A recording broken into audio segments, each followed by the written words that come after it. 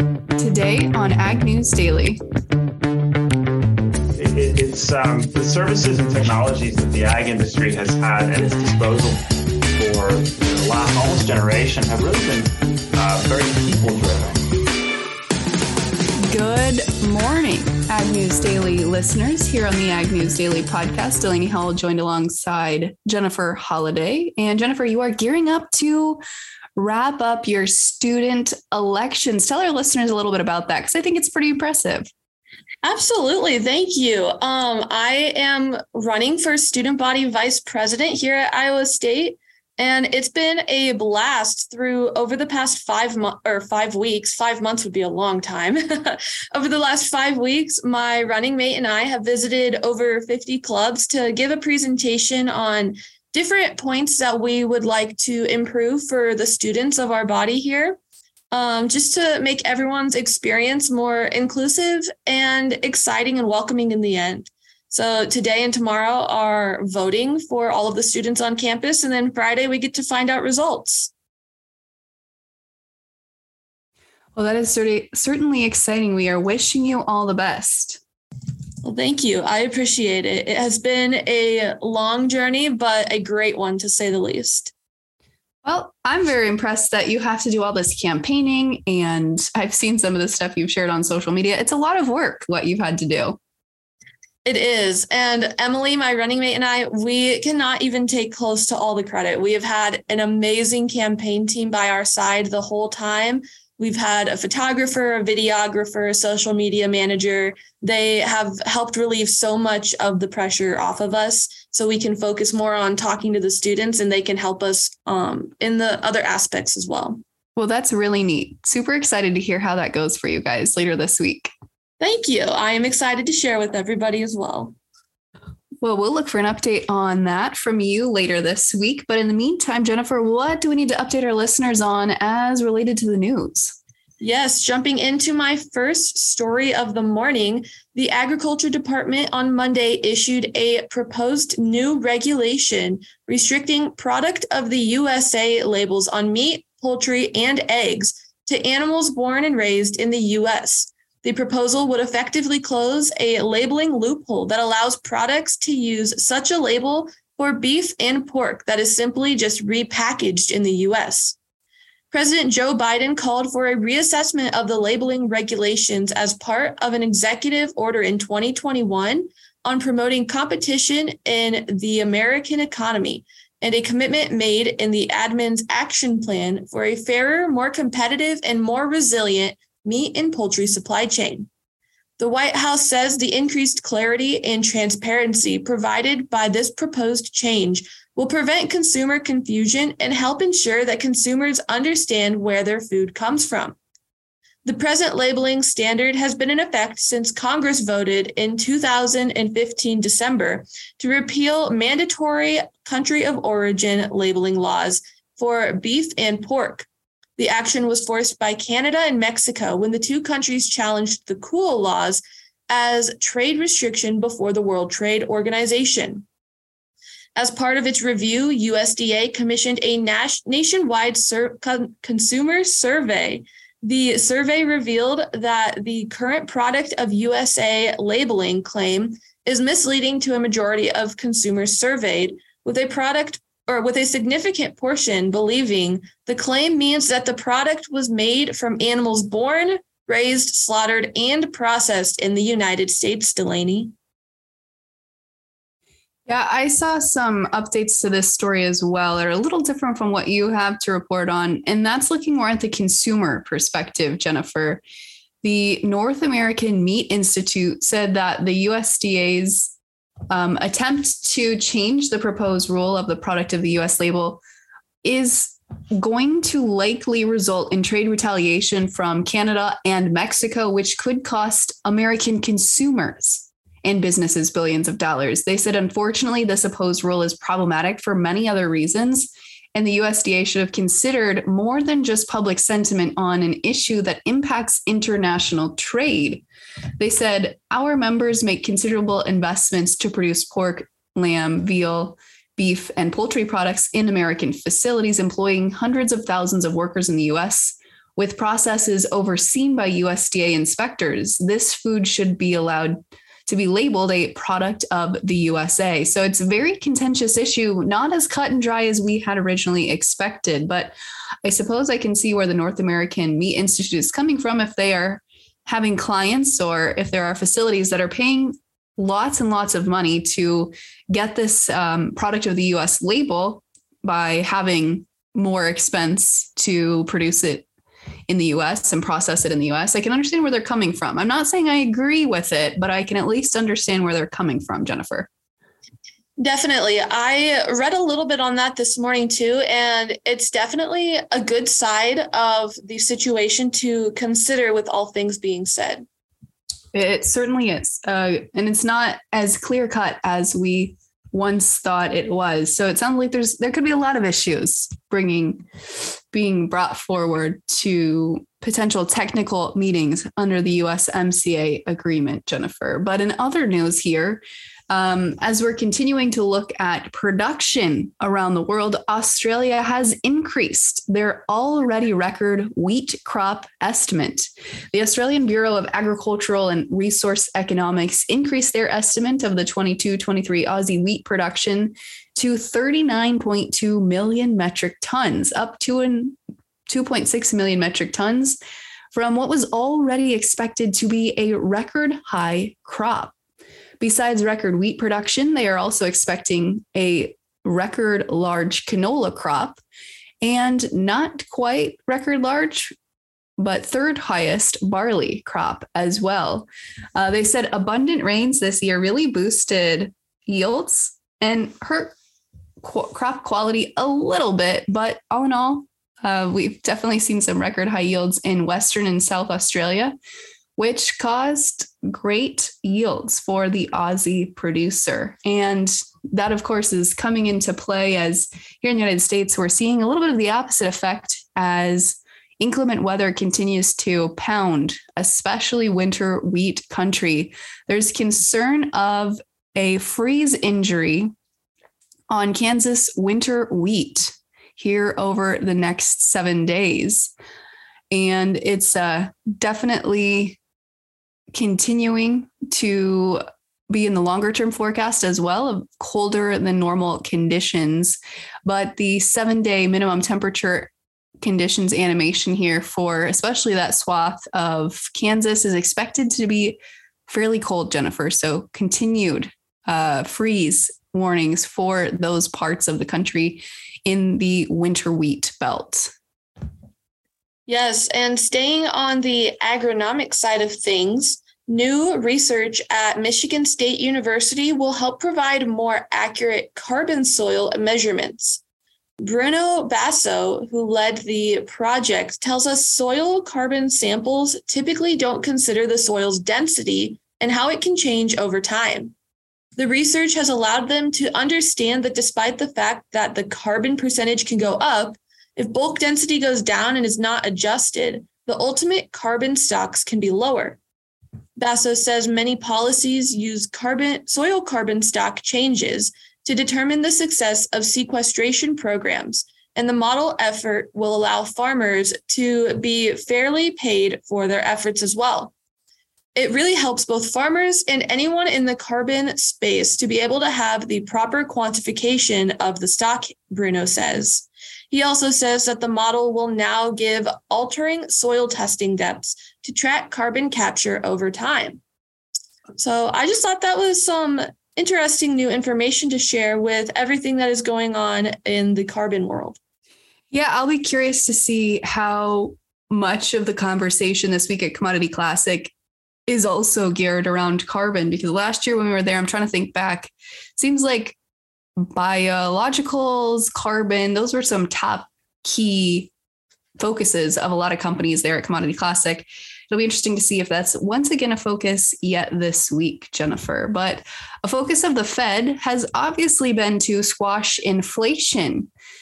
At the Fed chair's latest press conference, Jerome Powell, he said confidently that they've begun a disinflationary process.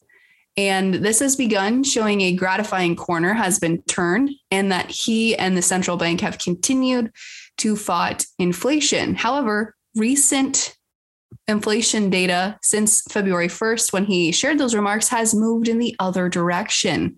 An inflation, quote, surprise index is what Citigroup is calling it. The index from Citigroup rose in February for the first time in months. And when Powell testified before the Senate banking committees on Tuesday, Powell will testify today before the Senate Banking Committee. And the question mark is going to be as to whether the focus will be on him remaining confident as he was then when he made those initial remarks about disinflationary measures, that the Fed is on the right path, or whether or not he has to eat his words a little bit and go back on what he was saying just a month ago. So could be pretty telling today to see what remarks come out of that testification. I can't talk today. What comes out of that hearing today, Jennifer? Absolutely. And looking at my last story I have this morning, highly pathogenic avian influenza, commonly known as the bird flu, ravaged the U.S. flocks in 2022, as we all know, with USDA's Animal and Plant Health Inspection Service estimating 58 million birds have been culled since the bird flu was first detected last year. Egg prices peaked in December at around $5.43 on average, then decreased 52% to $2.61 per dozen in February of this year, a 47% decrease from the beginning of 2023, according to the USDA's Egg Market News Report. Bill Northey, Agribusiness Associations of Iowa CEO, led Iowa's fight against the massive bird flu outbreak in 2015, which decimated 50 million birds in 2 months. He says a new hypothesis has unearthed a potential crack in flu transmission research. He says, I haven't gotten verification from scientists, but some are saying the flu may be lingering in the domestic population. We always thought it was migratory birds. Therefore, the exposures would be worse in the spring and the fall. But we're seeing more and more reports of the flu outside of those timeframes when temperatures are down and birds are more susceptible. While talk of the potential for HPAI's spread to become worse each year is alarming, research is needed to understand the full scope of the disease. Yeah, I think we've gotten more questions and answers when it comes to bird flu, Jennifer. Absolutely. I can definitely agree with that, having learned a lot about it last summer. Certainly agree there with that. It's always good to learn more about that. But one thing we have learned here from a Rabo Research Food and Agribusiness report shows that first quarter global beef demand for 2023 is expected to remain strong, as Matt Bennett was alluding to yesterday. On the flip side, demand will remain strong, according to the report, but shrinking feeder supplies are continued to be the trend here for 2023. Different countries are also following this suit, as well as we're seeing other countries decline inventories. Brazil is anticipated to see actually a 2% increase in beef production. However, as we know, China has shut the doors there to Brazilian beef imports due to the mad cow disease that was reported a few weeks ago now. And in the United States, as I mentioned, feeder cattle and calf supplies reflect a 4-year decline, with beef cow numbers just 1 million head below levels a year ago, but the smallest cow herd since 1962. China is expected to continue to see strong demand, but they have actually seen pork prices fallen due to decreased consumption post high COVID infection levels. Japan is also noted in the report, and high prices are reducing demand for beef for the Japanese consumer. But all in all, they're saying that the outlook here for beef is still a very rosy one and should continue here through 2023, Jennifer. Yes, that was some great information to share with our listeners, but I am all out of stories for this morning. Do you have anything left, Delaney? I don't think I do. I think we should just hop right into the markets here. Jennifer, what do you say? Absolutely. Let's go for it. Well, as we look at this Tuesday morning overnight session here, heading into the opening bell, May corn down 1 3/4 at 6.35. New crop corn down 1.50 at 5.68.5. In the soybean markets, pretty quiet here in the overnight. Did give up a little bit of yesterday's gains, as the May contract is down about 4 3/4 cents at 15.24. New crop beans down 4 1/4 cents at 13.75. Hard red May winter wheat is actually up just a tick here this morning at 1 3/4 higher at 7.99.5. Obviously not making up all of yesterday's losses. And cattle continue to churn full steam ahead. April live cattle up 67.5 cents at $1.6610. April feeder cattle up $2.57.5 at $1.9860, and April lean hogs were down $1.07.5 yesterday. Will open this morning at $83.47.5. Jennifer, without further ado, let's kick it over to today's Tech Tuesday conversation. Yes, today's Tech Tuesday conversation is with SmartWire.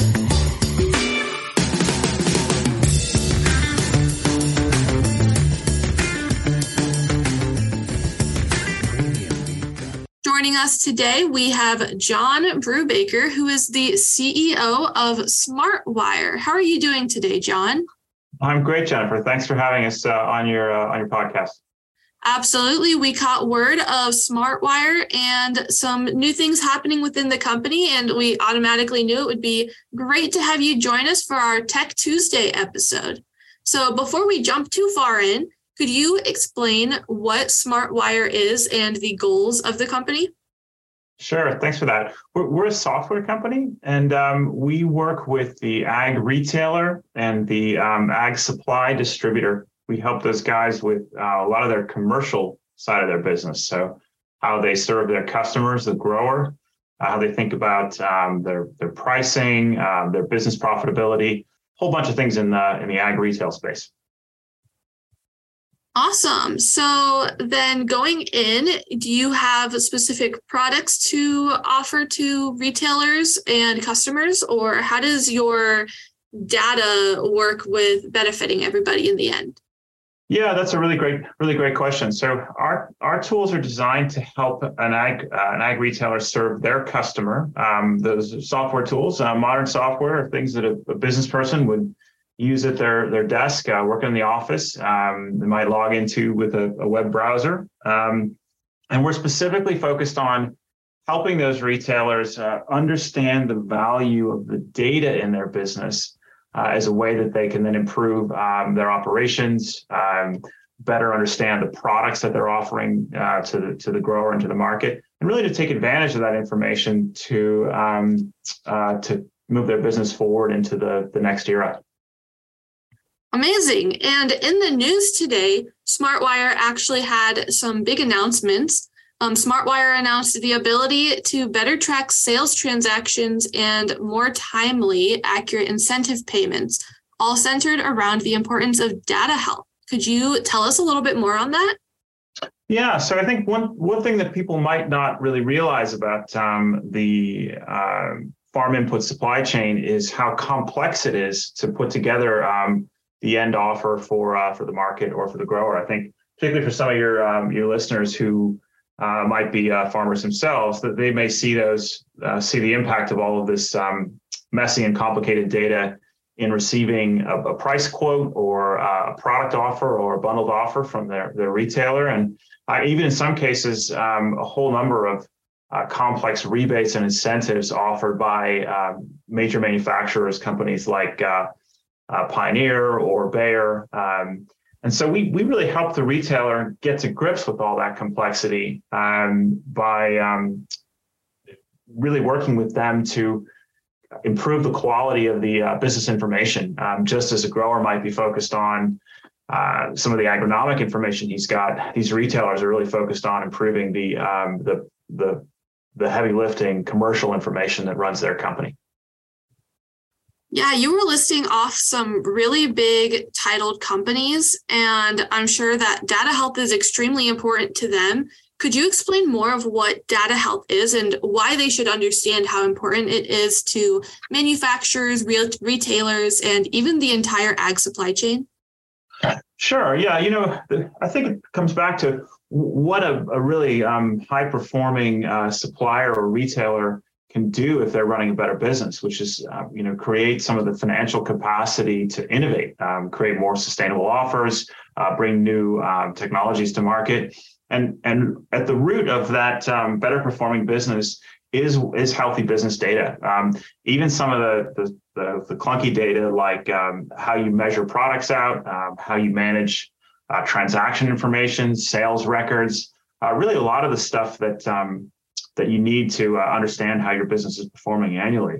And for some of those bigger companies, if you imagine a business, a multinational that has salespeople in many districts, is serving growers or local communities in multiple places across the country, you're multiplying that data problem by almost exponentially. And so really getting to grips with understanding how accurate that stuff is at the core of running a better business. Yes, that is all great information. I think that all companies of all sizes need to consider, especially coming from a non-technical standpoint, as I can understand that I am not the most technologically inclined. But going further in and not being technologically inclined, how is SmartWire different than what's already happening today? Like, what are the benefits and the comparisons of what's already out there? Yeah, that's a really interesting perspective, and you don't need to be embarrassed about declaring yourself as non-technical. It's the services and technologies that the ag industry has had at its disposal for the last almost generation have really been very people driven. And what's exciting for us as a software company is to see the agricultural industry, whether those are farmers and growers themselves or the retailers who serve them, really thinking about the steps that they need to make to modernize their business. If we look anywhere across our economy, whether those are in industries like consumer goods or financial services, oil and gas, e-commerce, we see successful businesses taking advantage of new technologies and things like software. And so where SmartWire is different is that we bring a modern software approach to improving some of the business performance in a way that historically companies in the ag supply chain or ag retail supply chain really had to rely on just some people processes. And the problem with that, of course, is that that's prone to human error. It takes time. And that's what's so exciting about being part of a software company that's helping retailers to do this stuff faster in order to serve their grower customer. Absolutely. And John, you have shared so much amazing and detailed information with us today. Is there any last remarks on SmartWire and the new announcements that have been made about the company that you would like to share with everybody? Yeah, well, Jennifer, first of all, thanks for having us on the podcast today. It's been great to talk with you. I think the thing I'd leave you with is how excited we are as a company. So what SmartWire is seeing is a real change in the industry's investment in technology, and importantly, to create almost a better quality of work and of life for the people who work in the industry, to attract really talented professionals to come work in it, and to modernize their business. And it's something that we see every day working with our customers. And it's certainly for your listeners, something for them to be excited about the modernization that's happening in our industry. Absolutely. And just one last remark, if listeners would like to learn more, where can they go to learn more about SmartWire? Well, Jennifer, a great software company has a great website. So you can check us out at www.smartwire, that's spelled SmartWyre.com. Perfect. Well, thank you so much for joining us today, John, and congratulations on the new announcement. Thanks so much, Jennifer. It's been a pleasure.